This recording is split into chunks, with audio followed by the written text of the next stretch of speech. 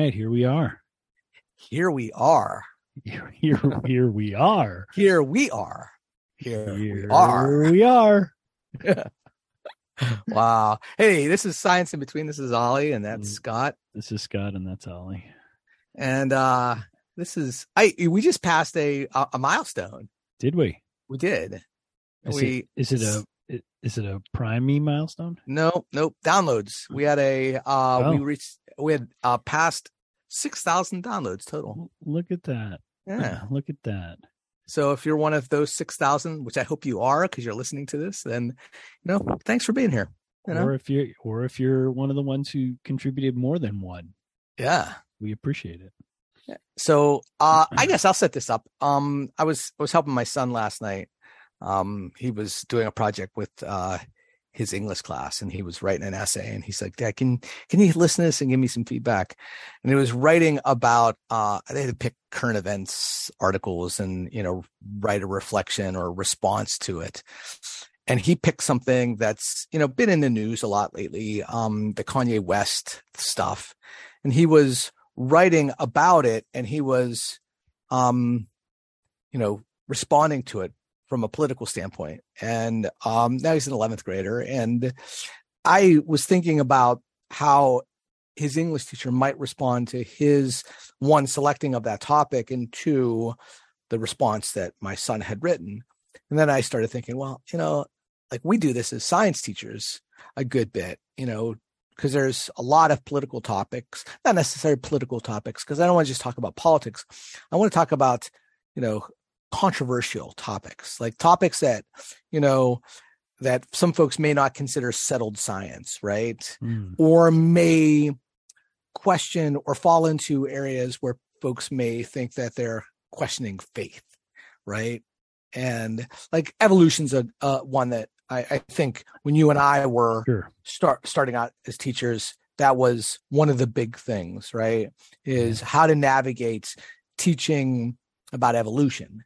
Because, there were options for students to be pulled out of your classroom, or there was all these folks that, wanted intelligent design to be taught alongside it, and like, how do we teach, these controversial subjects in our class? How do we navigate that space? Not just like listing all of them, because we could certainly list them. But what advice can we give to teachers who are sort of navigating that space? Yeah. And interestingly, right when I came to Pennsylvania, so in 2004, when I first started at Penn State, was the year that there was the Dover area school district lawsuit about evolution and intelligent design in the school district. So this is, even evolution, which we think is much more settled science, right, has been a quote unquote controversial topic. And this response, well, it's not always the same, but it typically is the same, which is some version of, teach the debate, has been the response of people who would like to see things discussed, in both sides. Yeah. Both sides ism. Right. Right. This is social studies class, and we're going to discuss the pros and cons of communism versus democracy or something. Like the flat earthers. Like we should give the flat earthers equal time in our, our astronomy classes. Yeah. Like, let's teach the debate. Well, hold on. That debate happened like hundreds of years ago, and we shouldn't. Yeah. But I think that one of the things that we have to do is we have to distinguish, between, what to think and how to think, right?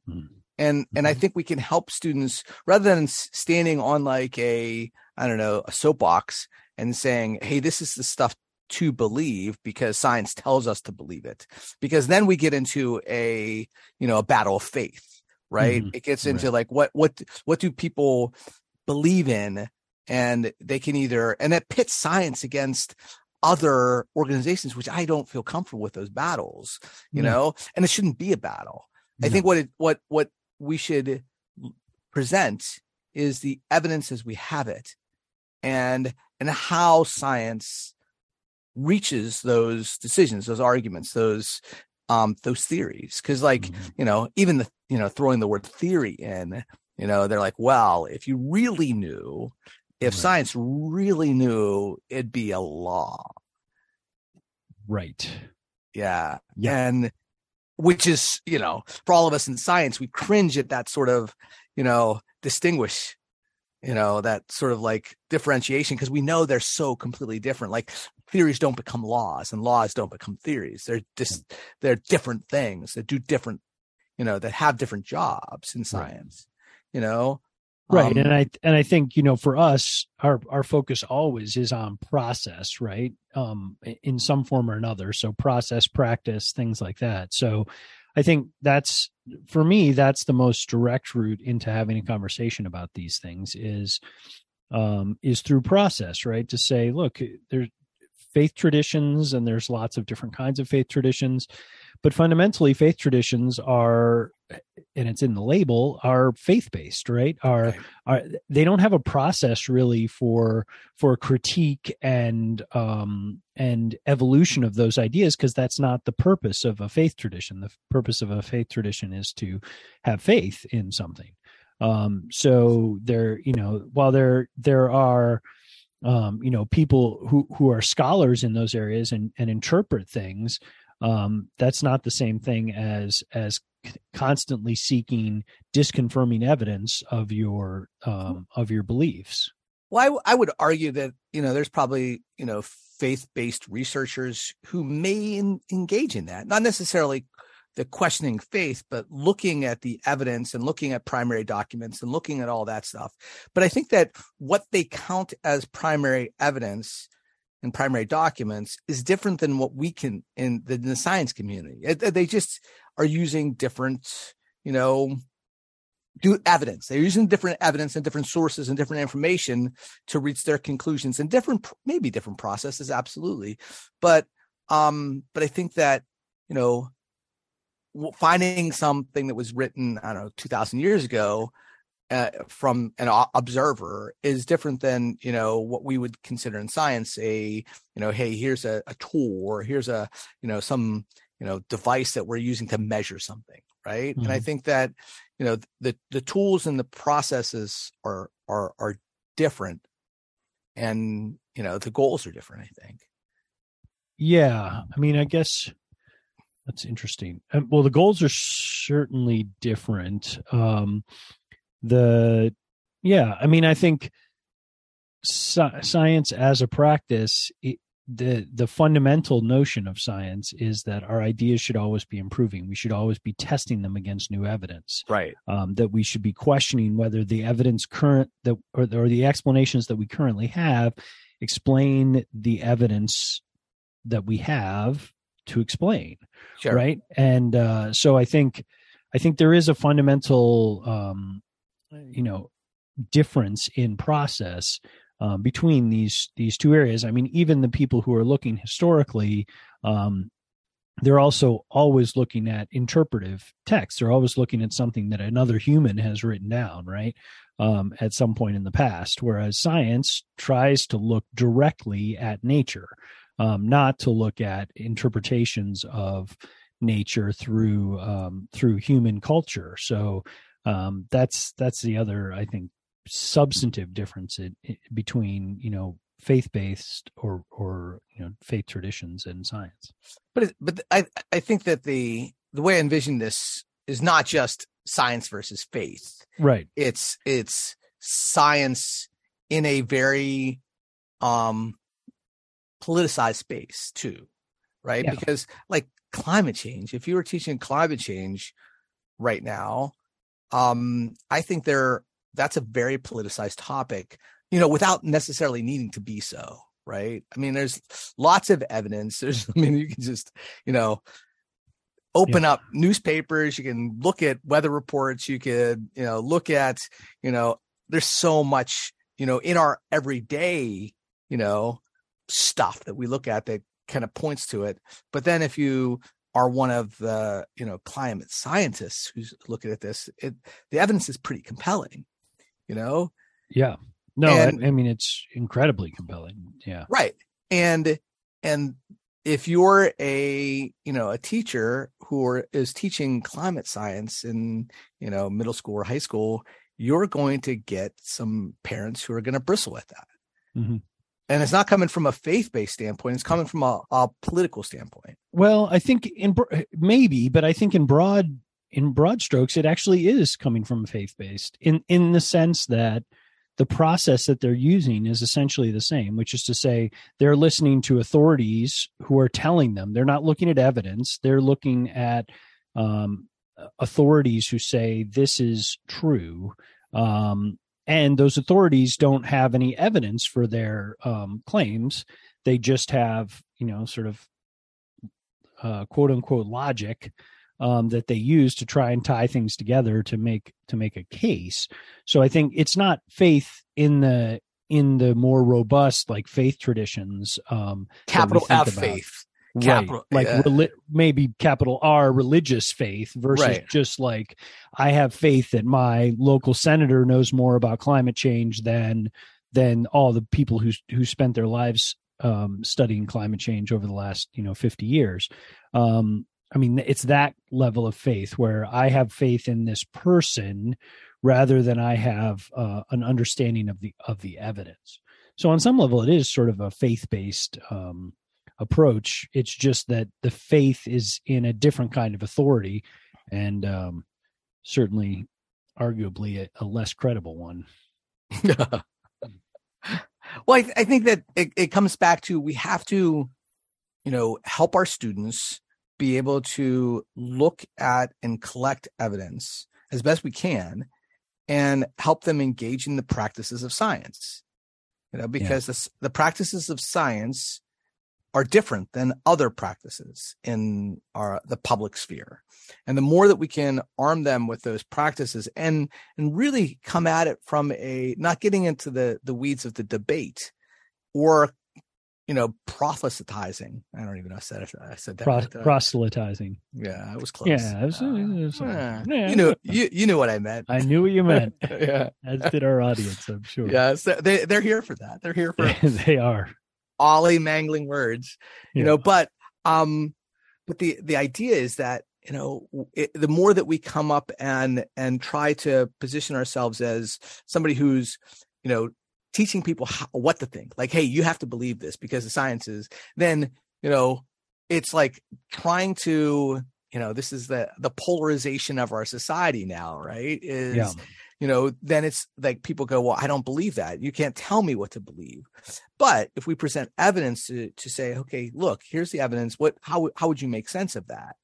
And to help them engage in the process and help them think, rather than, because it's not just going to help them with climate science. It's not just going to help them with evolution. It's not just going to help with any of those topics, but just with all things, right?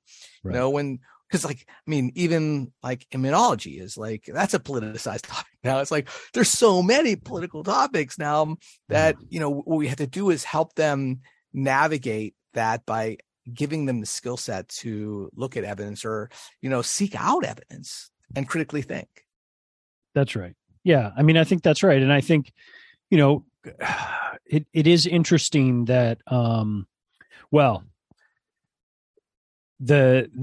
was just thinking about like the categories of things where this comes into play, right? And it comes into play oftentimes in phenomenon that are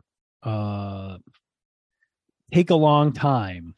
Let's just put it that way, right? So things that are Earth related, most often, evolution being, somewhat the exception to that.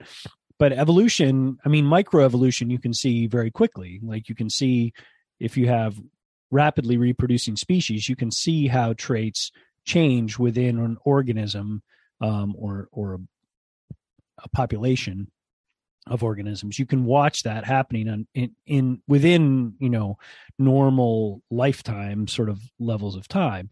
But getting from single-celled organisms to human beings, like that level of evolution, you can't just look at.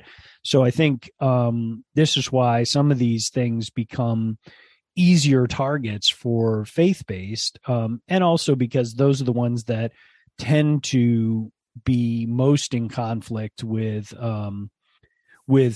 historical descriptions that are different than the scientific one, right?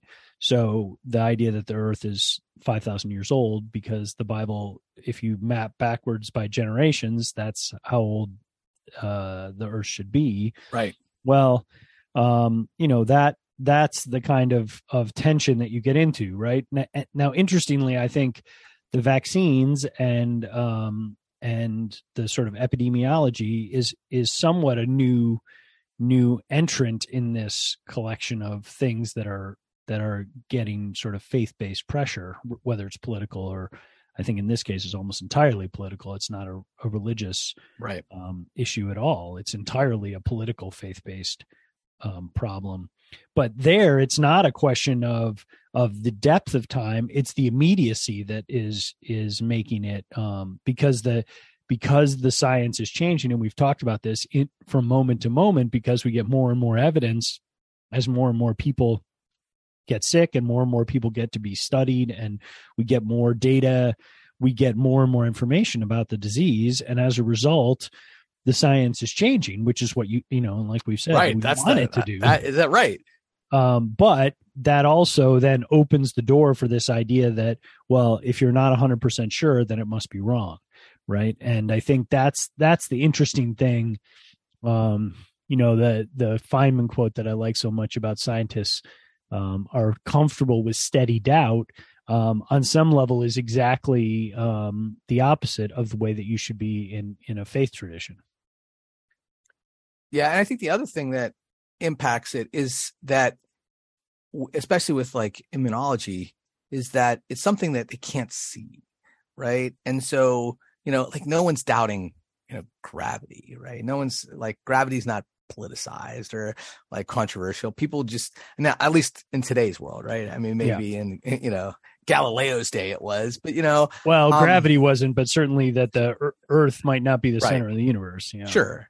But the fact that we can see things, like the things that the everyday person can use with their senses or view or access with their senses, but as soon as it leaves from that, either going really big or really small or long periods of time, this is this whole concept of scale and size and magnitude, things that are outside of the individual person's ability to sense the thing. It then becomes who do you believe? Mm-hmm. And I think that for me, it's been, about science. It's like, let's bring that evidence, but sometimes the evidence is so, out there, right? It's so, like the evidence, well, it's like, the flat earthers, right? There's a whole flat earth community that is like active on, because they were like, well, I haven't seen the evidence. Well, there is evidence, right? It's like, just because they haven't seen it, right? And it's like, well, or they don't believe it. Right. Or they don't believe it. And it's like, well, the world, like from my perspective, the world is flat. Right. And then it's like, well, engage in the process and like helping them seek out the evidence. But then we also have to, in some ways, as science teachers, help them understand how that evidence is collected, like how that evidence, and like build that understanding. So it's not just about like believing what you see and what you hear and so on, but then broadening that so that they have a better sense of, this evidence is credible because this is how it was collected. Yeah. I mean, I think that's part of the problem. And I think this is often the framing of folks, again, who are trying to overturn science in schools, is they frame it as do you believe in science? And it's like, well, that's the wrong question. And it's not even a question really, because fundamentally science is not a belief-based thing. It's a process. It's a well-articulated and well-established process for investigating the world. It's not a belief system, right? So the things that we have in science are not about belief or not belief. They're about evidence-based explanations. And so as soon as you get in the conversation about, do you believe in science or do you believe in religion? Well, you've already framed the debate in terms of religion, right? You've framed it in terms of, well, this is about belief, and it's not about belief. belief. It's about evidence. And, you can look at the evidence and say, I don't agree with the evidence, or you can say, I don't believe the interpretation or the explanation of this particular group of scientists. You can say that, but the whole point of science is to have as many people do this as possible and investigate the same thing. And, when you look at how many people are putting their attention to these things and how much data has been collected and how much thinking has been done about this, it's a very different process than thinking about, oh, well, these are stories that were written down by a small group of individuals and then translated over time to people. And that's not the same thing as we have all these people over centuries, really, for many things, looking at data and collecting new data and doing new experiments and constantly trying to understand if our current understanding is robust. So the whole process is so different. But I think the one thing we haven't, that maybe we need to take a step back into, is, so what does that mean for how we deal with this in the classroom? Because I think this is a very philosophical conversation, which we like to have. Yeah. But it doesn't necessarily help somebody who's like, well, yeah, but I got to teach evolution next week, and I've got, parents sending in letters saying that they don't want their kids to participate in those conversations. Right. And they see it from a perspective of, this teacher is going to indoctrinate my kid with all of this science business. Yeah. With specifically anti-religious business. Right. Right. I mean, I think that's the challenge, is how to position science as not in opposition to, but in parallel to faith-based traditions. And you can look at, the tradition of scientists who are strongly religious is very long, right? Like there's a lot of people who are very good scientists who also have very strong faith associations. So it's not like they're incompatible with each other. No, I think that if you're a teacher, or if I was a teacher and I was going to be teaching evolution next week, and I knew that I'm teaching in a really, I'm teaching in a community in which I know that's going to stir up some trouble. The one thing I would do is I'd make sure I communicated, the process. I would try to be as open and transparent as possible to try to get out ahead of it.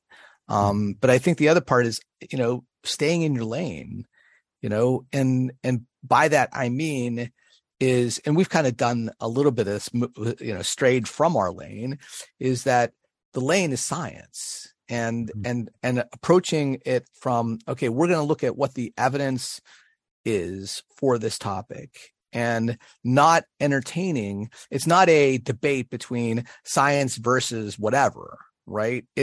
Here's what science, because it's science class. Yeah. And it's not science versus anything, because it's not, those are fundamentally, they ask different questions, right? And they engage in different processes, and they use different evidence bases. And so, in some ways, when we do that versus, it's like playing by two different rules, or, it's like, playing Monopoly and also playing chess. They're different games. Mm-hmm. And so I think that the more that we stay within the lane of science and we communicate that like, look, in no way is this going to be like a science versus anything, that it's going to be, we're going to bring the scientific evidence to bear on the conversation, and that I'm going to help my students engage with that evidence and draw evidence-based conclusions from that, and help them understand how the scientific community reaches those conclusions. Right. Not from a standpoint of, this is how, like we killed God, or how we, like anything like that, like how we, because that's not the goal. Like, I don't think anybody's, any science teachers like seeking to do that. Well, I mean, maybe, I don't know, who knows, but I think that what we have to do is to make sure, as a teacher, you're transparent, and that you communicate what the goals of the lessons are, Yeah. And that, I think, again, it's so much about how we respond to our kids and their experiences and their culture, and how they bring what they bring into the classroom, right? So you can respond respectfully to kids who bring this kind of who bring faith-based reasoning or religious reasoning or political faith-based reasoning into a conversation in science class, right? Which is to say, look, we're not here to debate these things. We're here to investigate these things. And investigation requires looking for evidence. And so that's what we're going to do. And we have a specific phenomenon in this case that we're investigating, and we're going to work towards investigating that phenomenon with the tools that we have available to us. And so you can bring in whatever ideas you want, but they need to both be evidence-based, and they need to explain the phenomenon that we're trying to understand. So, that is returning to those pieces and saying, this is not about disrespect to you or to the way that your view of the world. This is about what we're trying to learn in this class, which is what's the process of investigating phenomena in the natural world. I mean, it's still sticky. It's still a sticky process. Yeah. It's still going to be something that, if I was a science teacher, I mean, thankfully, you and I mean, we both taught physics, so there wasn't a whole lot of, areas where this happened in my content area and our content area.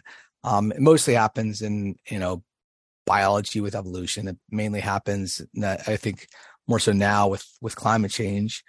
But like, yeah, in some communities, it's a process they want their teachers and their students to go through, and then others, like you talked about Dover. When I moved out here, that was when I moved into central Pennsylvania. That was a huge controversy, and I was like, where the heck am I moving? Right? It's like, it was like almost. What's the Spencer Tracy movie? Look Who's Coming to Dinner.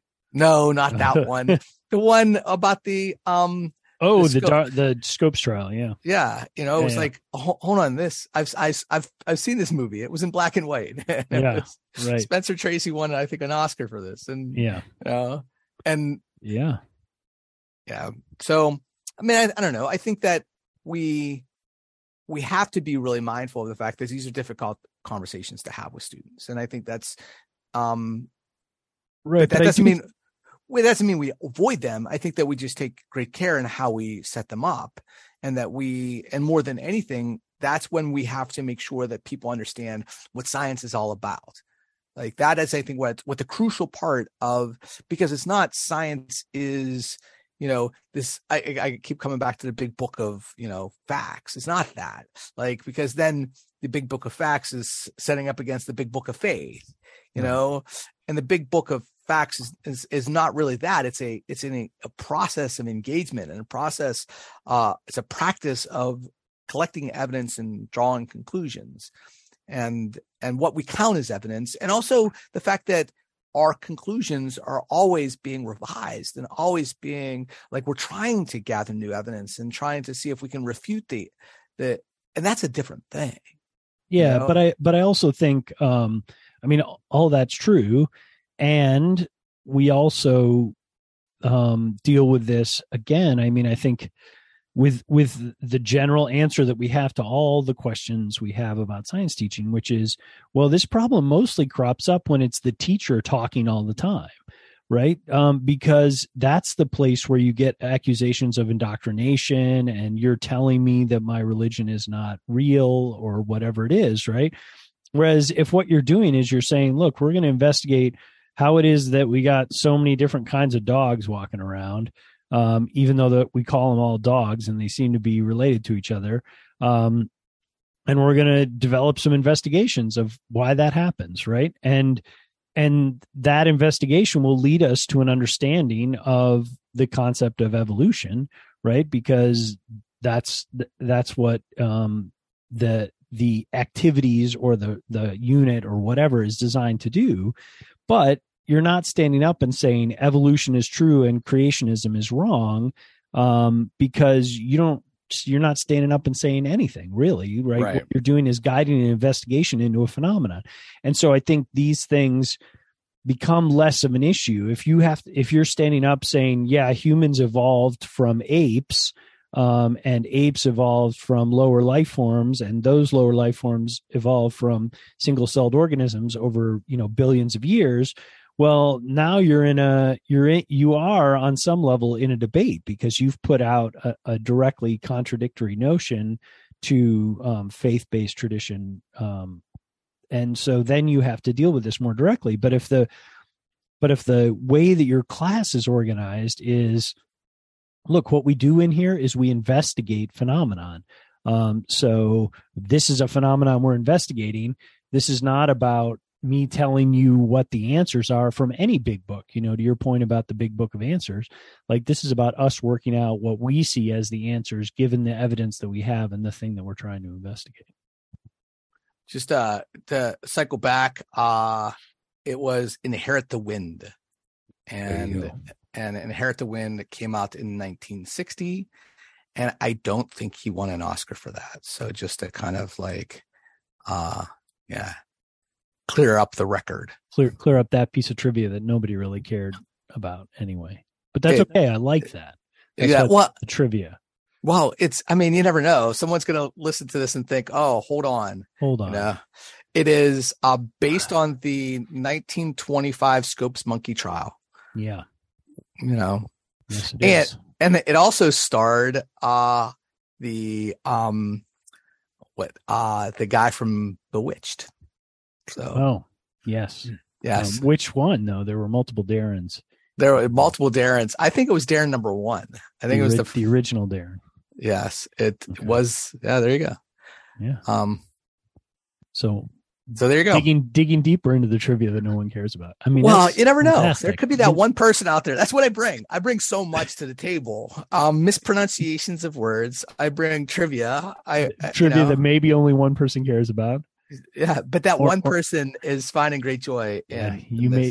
So maybe that's a good transition for us to talk about joys, because I think I don't know if we need to put a bow on it, but I do think the main thing to do in the context of these controversial issues is again to focus on the process. Look, here's what we're doing. We're investigating stuff here. So let's look at the evidence that we have and the explanations that we have and see what we think is the best explanation for the evidence we have, rather than saying, what other traditions might tell us something that could be an alternative to this. Well, that's not really what we're trying to accomplish. And I think that's, I like how you cycled back around to, this, ambitious science teaching, because I think that, selecting phenomena to study is, and positioning it from that, rather than having us as science teachers being experts, because then we are, viewed in the same way as any other person who's, spouting something to believe in. But this is something where they have to engage in. They have to engage in the process. And I think that's where the selection of topics or selection of phenomenon is so critical. And I think, and maybe that's something that we should dig into a little bit more, is like selecting phenomenon for navigating controversial topics. Yeah. We can do that. Yeah, that's a cool idea. It's a follow-up. Yeah. So there you go. All right, joys. You have one, or you want me to start? I'll let you start. So I'm still thinking for a minute. So I just recently I saw a poet. I guess he's a poet. He is a poet. I don't guess he is. There's a guy named Ross Gay who's from Indiana University. He's actually like a friend of mine. He's somebody who I used to play basketball with when I was teaching, because I taught with his brother, Matt. Ross is from the Indiana University in Bloomington, and he's all over NPR and things. He wrote a book just a handful of years ago called The Book of Delights, where what he was doing was he was writing every day on something to delight in. And so he forced himself to write 365 essays about delight.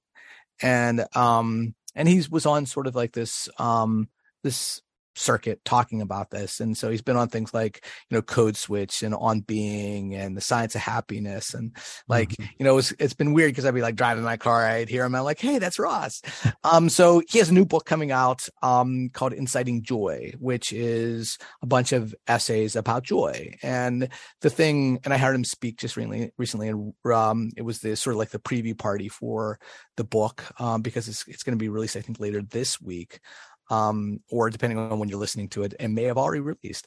But the book is what's interesting is how he connects joy to sorrow, and that how these two things are together, and how that, you can't navigate joy without experiencing sorrow.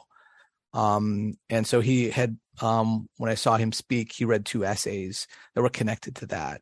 And having been, friends with Matt for, like 2 decades, I know where some of that sorrow comes from, because, I was, and this is something Ross talks about directly in his books, is about how his father passed away. And so, I was friends with Matt when, that all went down, but it's just interesting to see how he spins that sorrow into joy, and the things he finds joy in, and the practices and rituals of that, which is kind of cool. So yeah, Inciting Joy by Ross Gay.